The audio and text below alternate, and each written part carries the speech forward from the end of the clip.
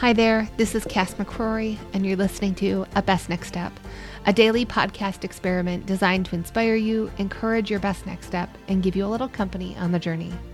And today we're talking about 1 minute. Over the weekend, I was hanging out with the kids because George was in Houston for a wedding. He had a really great time, and the kids and I had a great time too.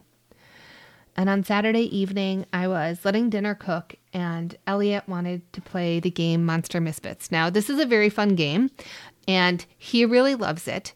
He's 5, so if you have a 5-year-old, it's a great game. We play it open-handed because he can't read, but we're getting there, right? It's a lot of fun. And he brought in the game, and I said, "Hey, buddy, can you just give me a minute?" The truth is, a lot of the times when I ask for a minute, I actually mean like 7.5 minutes. I need to go to the bathroom, get a glass of water, finish doing 16 other things, and I need 6, 7, ideally 9 minutes. But what I ask for is 1 minute. And so Elliot really astutely holds up his hands about 3 or 4 inches apart, and he goes, "Mommy, how long is a minute?" Like the time could exist in between his left hand and his right hand. How long is a minute?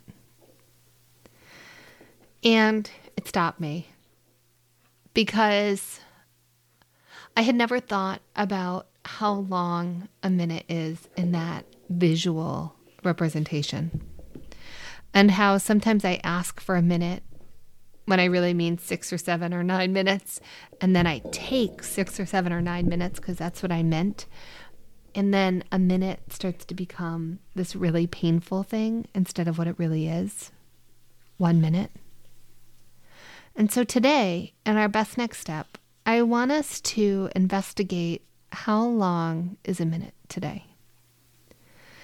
I want you to give yourself 1 minute of pause a few different times to feel how long it is. It might be in traffic to feel how long a minute is.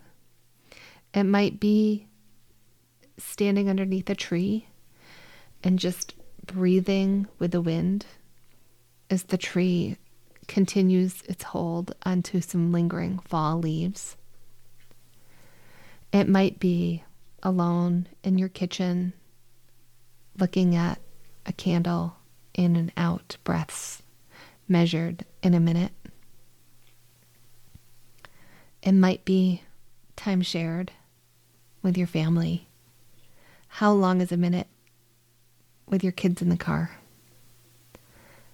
How long is a minute when you're in your bed at the end of the day? How long is a minute? I think this feels, and I apologize, I try not to be too emotional, but I feel emotional about this because I think about the people that I miss, that I no longer get to have a minute with, and what I wouldn't give for just 1 more minute with them.